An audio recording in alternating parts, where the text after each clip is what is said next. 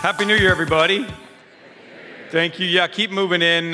We've had great turnout on the other services to try to get people out of the 11, but obviously that's kind of the bottleneck for us. So if you just showed up, welcome. We're glad that you're here. Happy New Year to you on the internet. If you're watching us from any place other than Chicago, we hate you, but Happy New Year to you too. We're going to do this sermon today. It's just really kind of very, very different. It's based on a guy named Dr. Bruce Wilkinson on a book that he wrote called Experiencing Spiritual Breakthroughs. Because as we enter into 2015, the thing that I would pray for you and the thing that I would pray for us is that we can experience spiritual breakthroughs as a church and as people. And if you know the name Dr. Bruce Wilkinson, it would be because you might have read a book that he wrote called The Prayer of Jabez. If you've been around Christianity a while, you know that was a big deal about 10 or 11 years ago. He wrote this book based on a little-known prayer by a little-known guy in the Old Testament. It goes like this. Jabez cried out to the God of Israel, saying, "Oh, that you would bless me indeed and enlarge my territory. Let your hand be with me and keep me from the evil one." And the rest of it simply says, and God granted him his request.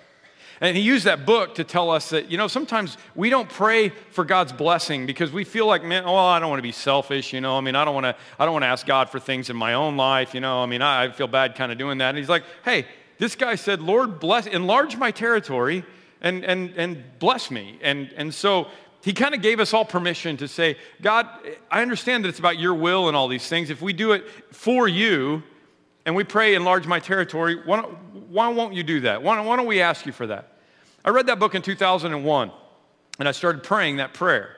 As a matter of fact, along the way, my wife asked me to stop praying the prayer for God to enlarge our territory. Because in 2001, we had 1,000 people for Christmas Eve. This last year, we had 21,000 people for Christmas Eve, okay? I don't know if that is in a large territory. I mean, we became one of the fastest growing churches in the country. And I don't believe it's because of one prayer, one little book or whatever, but I believe it was partially, it's about understanding that God is this great big God and he has a whole lot of stuff. He could actually take care of your grandma's cancer and bless you at the same time. He's that big of a God, and it's okay to ask him for a blessing. So I started thinking, okay, well, if he wrote that book and that's pretty good, then maybe he's got other books. And I read this book that I'm going to take you through today, Experiencing Spiritual Breakthroughs. It's about where you sit, all right? True story. Larry Walters, out of work truck driver, lived in L.A., lived by the airport in Long Beach, and every day he would sit in his lawn chair and wonder what it would be like to fly. So one day he decided that he would try to figure it out. And he tied 36 weather balloons and filled them up with helium and tied them to his lawn chair. It's a true story. And he also had a few other things with him, a CB radio, a six-pack. I'm guessing PBR, but it can't be confirmed, okay? And a BB gun. Because what he was going to do was he was going to float up in the air, fly around, and then he was going to, when it's time to come down, he was going to shoot the weather balloons with his BB gun and float back down to the earth, okay? So didn't work out that way. The one last rope that was holding on to him snapped, and he went up to 11,000 feet in his lawn chair immediately, 11,000 feet in the air. In the flight path of Long Beach Airport. Yeah. I mean, they had to divert traffic around the guy in a lawn chair. Can you imagine being a pilot? Ladies and gentlemen, we're beginning our descent. There's a guy in a lawn chair. When he finally came back down to earth, of course, the media was there, and they asked him 3 very simple questions. Were you scared? His answer was, yep. Would you do it again? His answer was, nope. And they said, why did you do it? And he said, well, you can't just sit there. I want you to get a little Larry Walters in you this year because I want to encourage you that you can't just sit there. You can't just sit in the same old chair in 2015 that you did in 2014 because the spiritual breakthrough is waiting for you if you will get in the right chair. And you're going to figure out pretty quickly that this is the right chair, okay? Goldilocks, don't worry about it. That's going to be the chair that is just right. And I'll explain it to you along the way with some different contrasts, but let me just help you out with the words, okay? This is the chair of commitment. This is the chair of commitment. When it comes to your spiritual life, spiritually speaking, this is the chair for the people who say, you know, God is on the throne in my life. God, everything is a part of what God wants to do in my life. They pray to Him. You know, they're generous givers. They live their life on mission. They read their Bible. This is a chair one person. Now, nobody's perfect in this category, but that's the chair of commitment. This is the chair of compromise. And when you think of the chair of compromise, it's very obvious. This is a bag chair, right? You can pick it up and you can move it very easily because this is a person who when it comes to God, they have a relationship with God, but it's kind of rooted in the past. And they move around a lot, and sometimes they're with God and sometimes they're not. You know, they kind of have a little switch where they can turn the Jesus stuff on or off if they need to, but He's not on all the time. It's kind of like this guy's hearing aid with his wife. He can do that kind of thing, all right? When you think of chair 3, I want you to think of the word complacent, okay? This is the chair of complacency. This is a person who doesn't care about God. They're an atheist. They're an agnostic. Maybe they grew up with a faith. Maybe they didn't, but they don't really care about God whatsoever, all right? Let me demonstrate for you how quickly we can move from chair 1 to chair 3 through a couple of things in Scripture. All right? Joshua, for example. Joshua, now fear the Lord and serve Him with all your faithfulness. Throw away the gods your forefathers worshipped and serve the Lord. But if serving the Lord seems undesirable to you, you figure it out who you will serve. But as for me and my household, we will serve the Lord. How many of you heard that scripture before? Okay, maybe you got a plaque, right, in your house growing up. As for me and my house, we will serve the Lord. We're going to be in chair 1. Again, nobody's perfect, but this is the chair of commitment. You turn over a few chapters, actually into the next book, the book of Judges, and it says, after Joshua had dismissed the Israelites, they went to take possession of the land, each to his own inheritance. The people served the Lord throughout the lifetime of Joshua and the elders who outlived him, who had seen all the great things the Lord had done for Israel. It doesn't sound bad yet, does it? But there's a couple of phrases in there that kind of catch you if you're paying attention to it. Who had seen all that God had done. You see, these people have a current relationship with God, and these people have an old relationship with God. Now watch how fastly things go to this chair of complacency. Joshua, son of Nun, the servant of the Lord, died at the age of 110, and after that, the whole generation that had been gathered up to their fathers, another generation grew up. Listen to this. Who knew neither the Lord nor what He had done for Israel. The Israelites did evil in the eyes of the Lord and served the Baals, and they forsook the Lord, the God of their fathers, who brought them out of Egypt, and they followed and worshiped various gods of the peoples around them. So what you see is in one generation, things have gone from, we are the people who saw the Red Sea part. We saw the sun stand still so we could win our battle. We saw all of these miraculous things happen, and these are the people who knew about those things that had happened over there. And then the next generation is the people who knew neither the Lord nor what He had done for Israel. That's pretty scary that it can go that fast. So what do we learn from this? Well, let me help you with some contrast that Dr. Wilkinson gives us in his book. Contrast number 1 is who is on the throne. Who's on the throne? Who is it in this chair? It's obviously God, that God is on the throne, right? Everything in their life is measured against what God wants.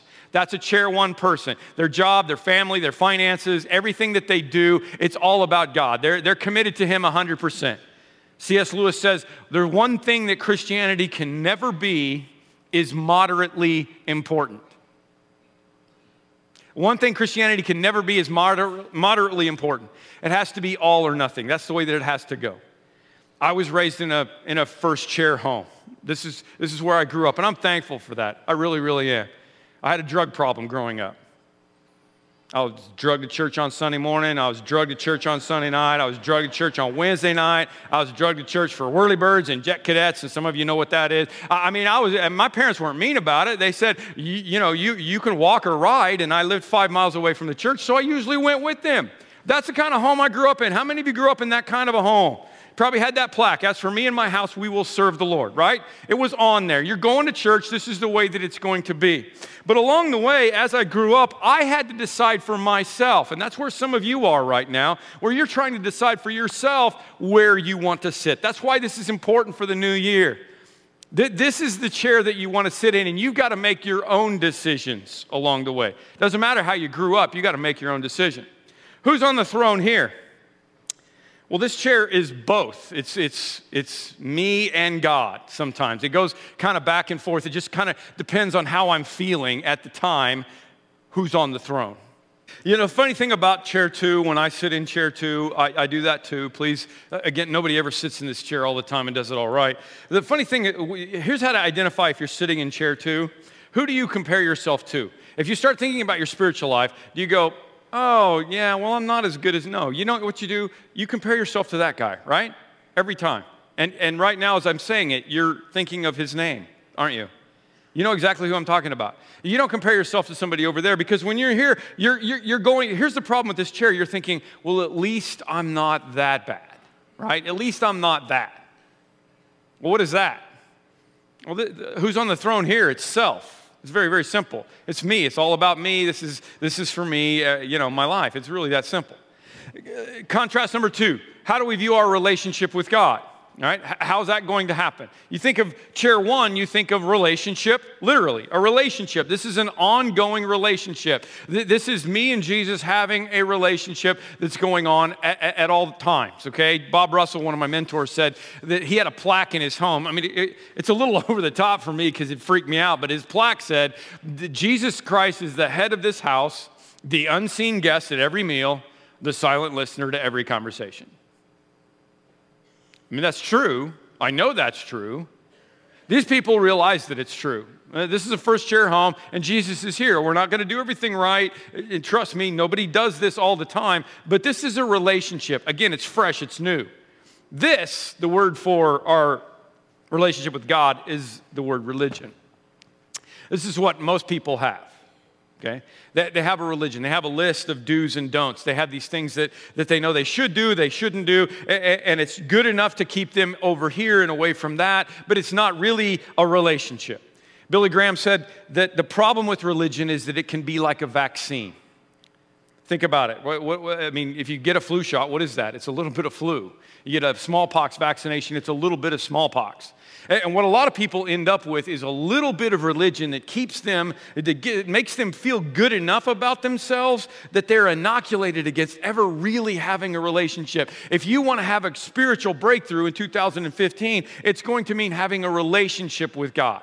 It's going to mean about something that is an ongoing thing. You see, the difference is these people are talking about God from 30 years ago. They're talking about the past. These people are involved in the present. These people are surviving. These people are thriving.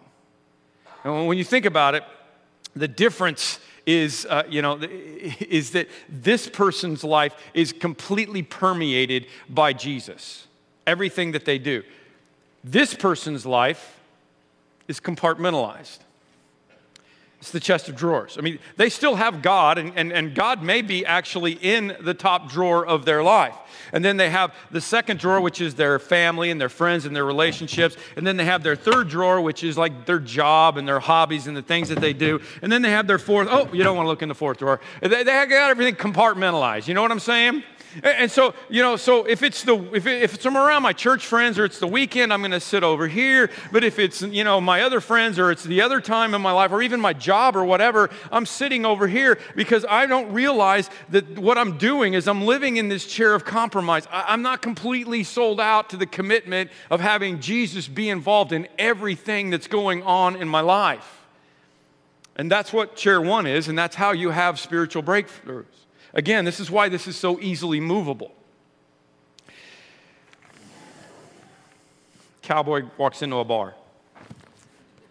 This is a joke. Cowboy walks into a bar and he orders 3 beers. Sits down and bartender, gives him his 3 beers, and the guy starts to drink 1 beer, and then he sets it down. He drinks another beer. Then he drinks another beer. Bartender, after a while, comes up and he says, they start to go flat as soon as I draw them. Why don't you just let me, get you one at a time? And he said, oh, you don't understand. I got 2 brothers, and we're really close. One of them lives in Flagstaff. One of them lives in Albuquerque. And, I'm here in Gallup, and we don't get to drink together very often. So we decided that whenever we would go out to a bar, we would drink together, even if we weren't together. And the guy said, well, that's kind of cool. I get that. And so this guy became a regular, and he'd come in and he ordered three beers every time. And everybody in the bar got to know him, and knew the whole story, and everybody explained it. Everybody thought it was really, really cool. Until one day he walks in and he orders 2 beers. And it's kind of a quiet hush over the whole bar. The bartender, poured the 2 beers and then took them to him, and he said, listen, I don't mean to intrude, but I just want to offer my condolences for your loss. Guy looked at the two beers and he goes, oh, no, my brothers are fine. It's just that my wife and I joined the Baptist church and I had to quit drinking.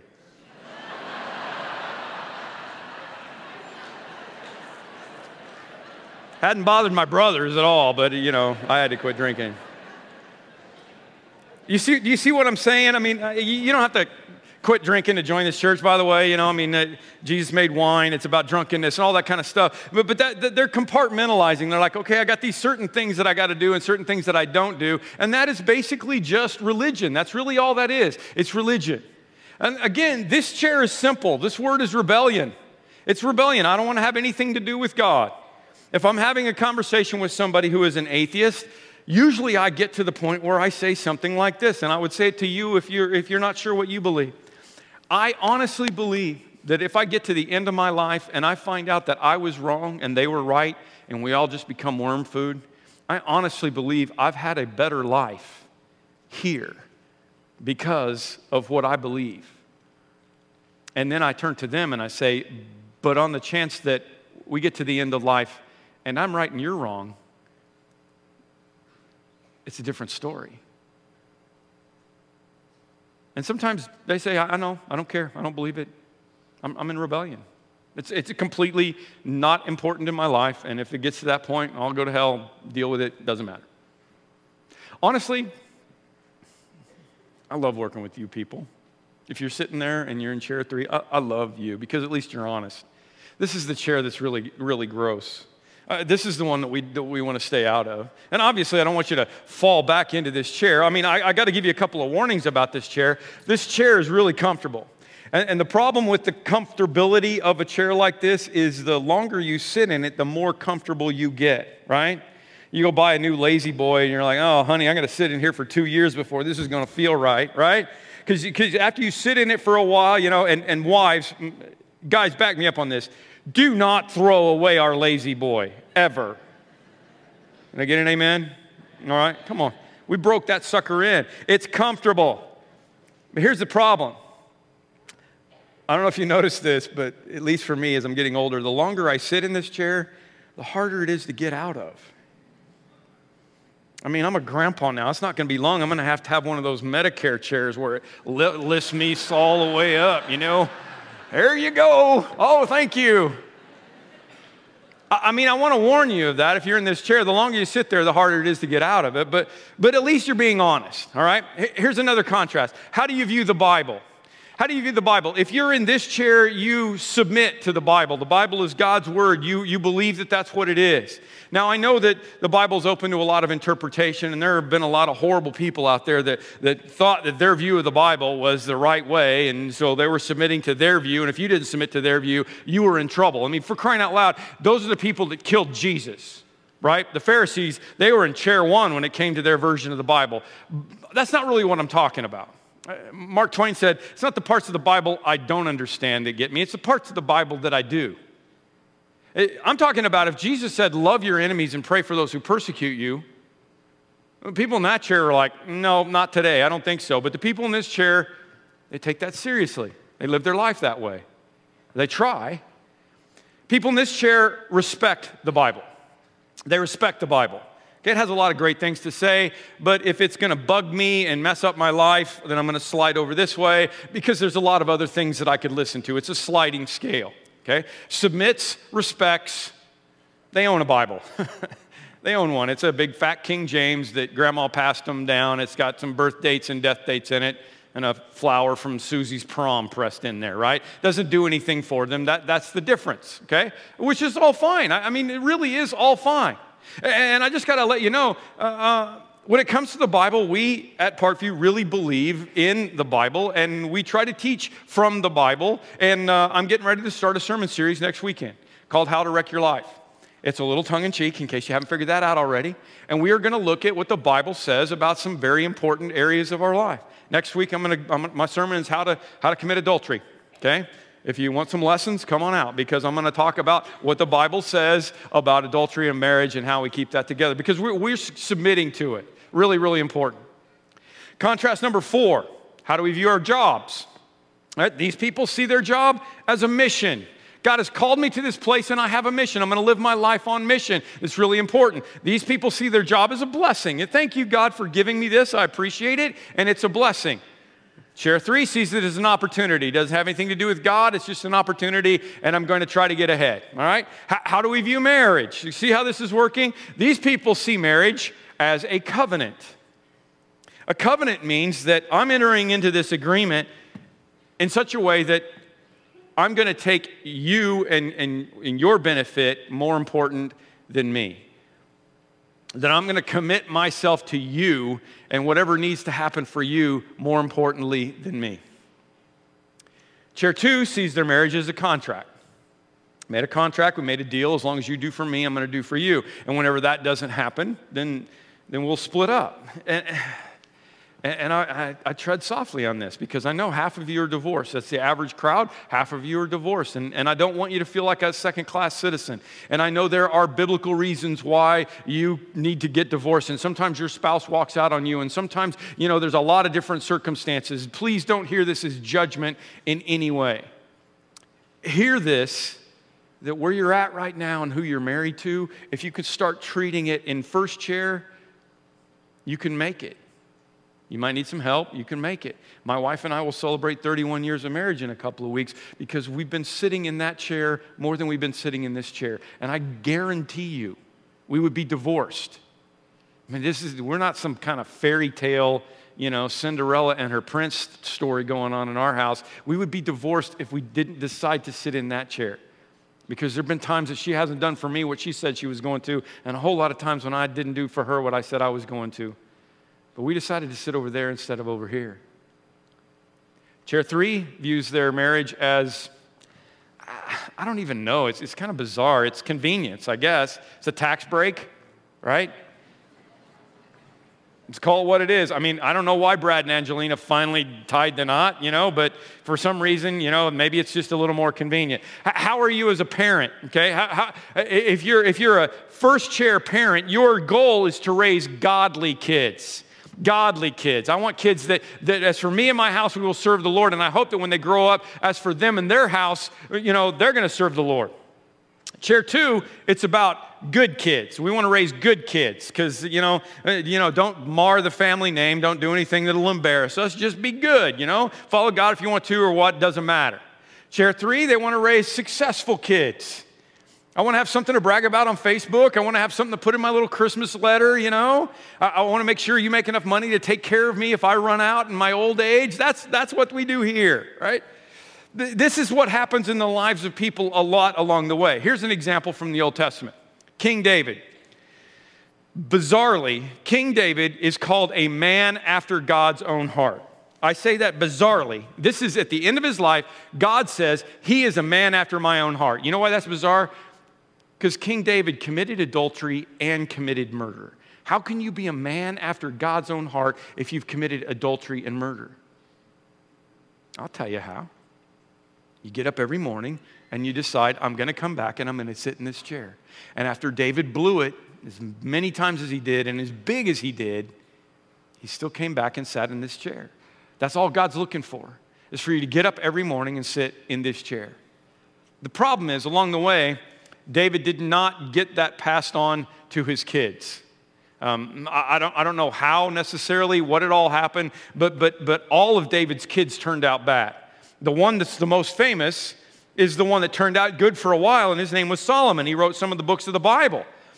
The problem was, the older Solomon got, the more wives he started to take on, and they were political allies, and they served other gods. And kind of as Solomon's life just kept going, he kept going this way and going this way and going this way. And then Solomon has a son. His name is Rehoboam, who was one of the worst kings of Israel. The reason most of the New Testament is written is because Rehoboam blew up the kingdom of Israel, and they divided the kingdom, and God had to separate them, and all kinds of bad stuff went on.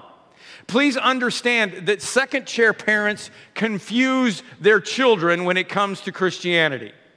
Please understand that. Dr. Wilkinson said he has done this talk to tens of thousands of people, and what he's found out has not been really mind-boggling when it came to first chair. If you want to have first chair children, you need to be first chair parents.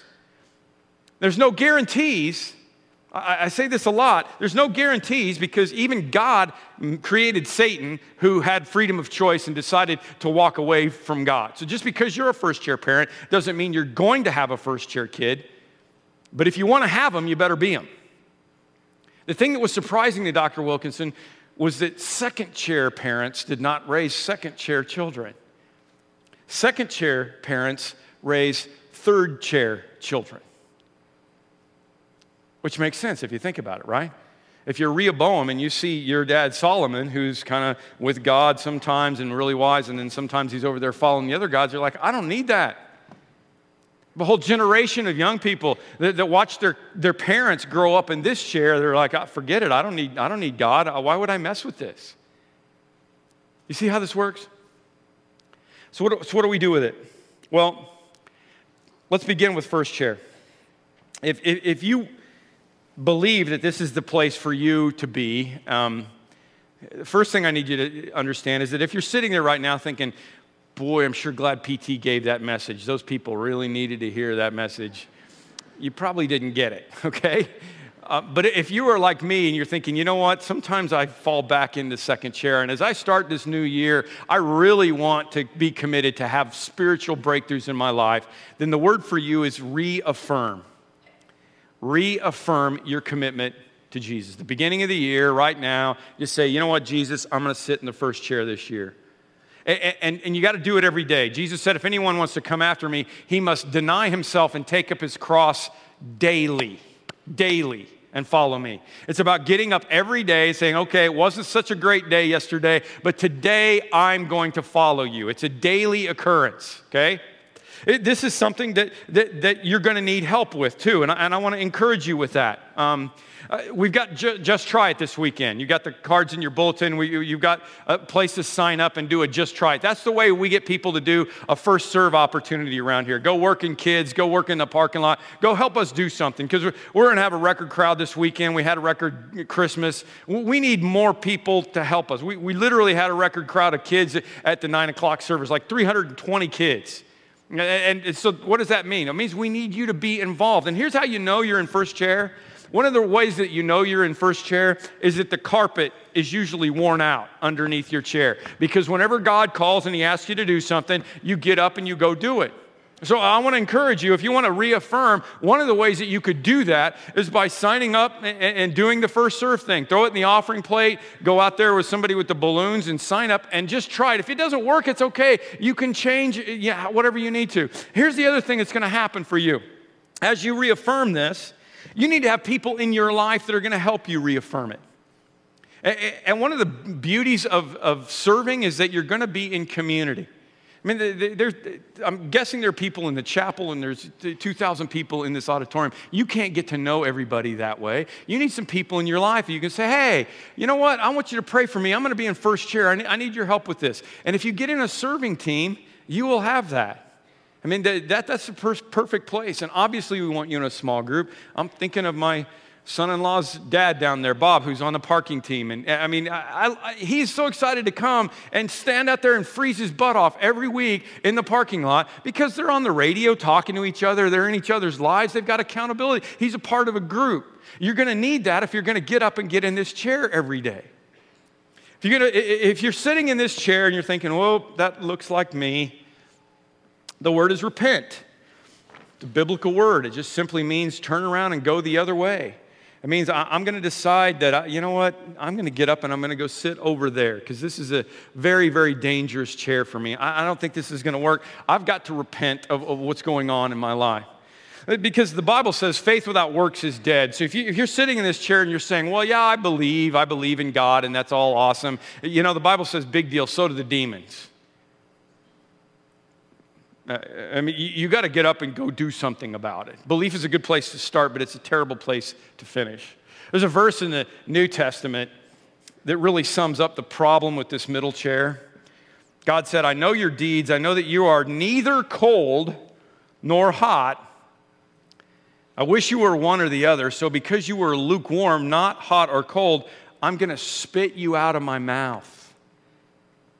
That verse literally means that you make God want to vomit when you sit in this chair. It literally means that when I sit in this chair, and I do it a lot too, that it really literally makes God sick. He would rather we just decide to sit in that chair or sit in that chair because this chair is the one that messes everything up. And let me tell you why this chair messes things up. Because there are 4 million people within a 30-minute drive time of our 2 campuses that don't have a church. Don't have a relationship. They don't sit in that chair. They might sit in this chair. Most of them sit in that chair. 4 million people. Do you know what happens when those people see these people? They don't want to have anything to do with it. The reason I need for you and I need for me and the reason we need to be sitting in that chair is because let your light so shine before men that they will see your good deeds and want to glorify your Father in heaven. That's our mission. And when they see that, they just get confused. Somebody wrote it up well this way. Have you heard the poem, Footprints in the Sand? It's a real famous Christian poem about God carrying us in the sand. Here's a little diversion. One night I had a wondrous dream. One set of footprints there were seen. I need to sit in this chair while I do this. One set of footprints there were seen, the footprints of my precious Lord, but mine were not along the shore. Then some stranger prints appeared. I asked the Lord, what have we here? These prints are large and round and neat, but Lord, they are too big for feet. My child, he said in somber tones, for miles I carried you alone. I challenged you to walk in faith, but you refused. You made me wait. You disobeyed. You would not grow. The walk of faith you would not know. So I got tired, had it up to here, and there I dropped you on your rear. Because in life, there comes a time when one must fight and one must climb, when one must rise and take a stand, or leave their butt prints in the sand.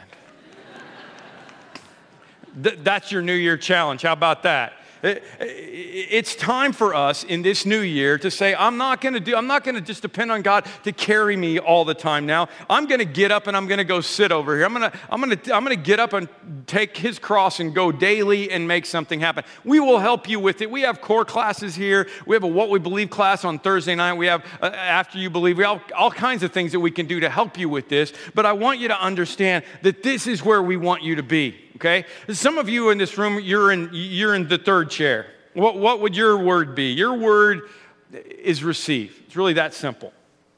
This is a gift, but a gift can't be a gift until it's received. And you need to understand that God sent his son to die on a cross so that you could be freed from this life. And you say, oh, well, there's nothing wrong with my life. Really? Really, really? Because what God promises us is what we refer to around here as the life of C. It's the life of C. Sometimes we think, I want to get from A to B in this world, but what God has is something that's so much better for you. It's the abundant life that you can't even possibly imagine.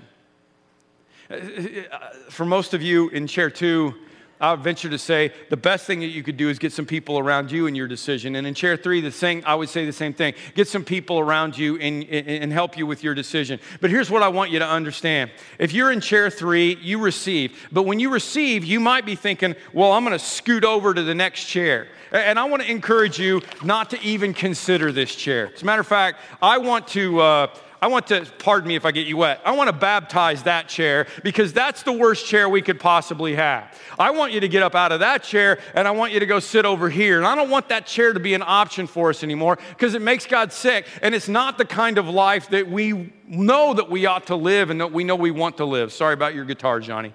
I want you to understand that, okay?